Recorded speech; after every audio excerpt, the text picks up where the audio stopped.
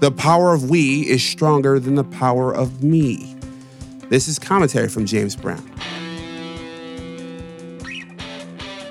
It's Wednesday, and it's time for some wit and wisdom. This week's wise words come from NBA legend Phil Jackson. He was a college basketball star, but to max out his potential, he had to learn that there was no I in team.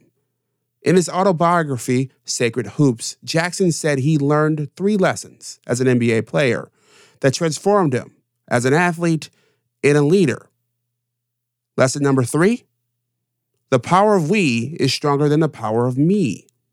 As a pro, Jackson became a reluctant but successful player for the New York Knicks. But that was cut short. He got injured and needed spinal surgery.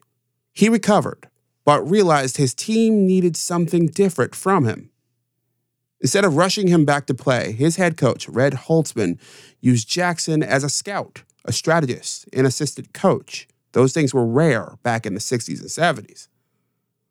All that work didn't make Jackson a star in the 1969 season, but it helped make the Knicks champions.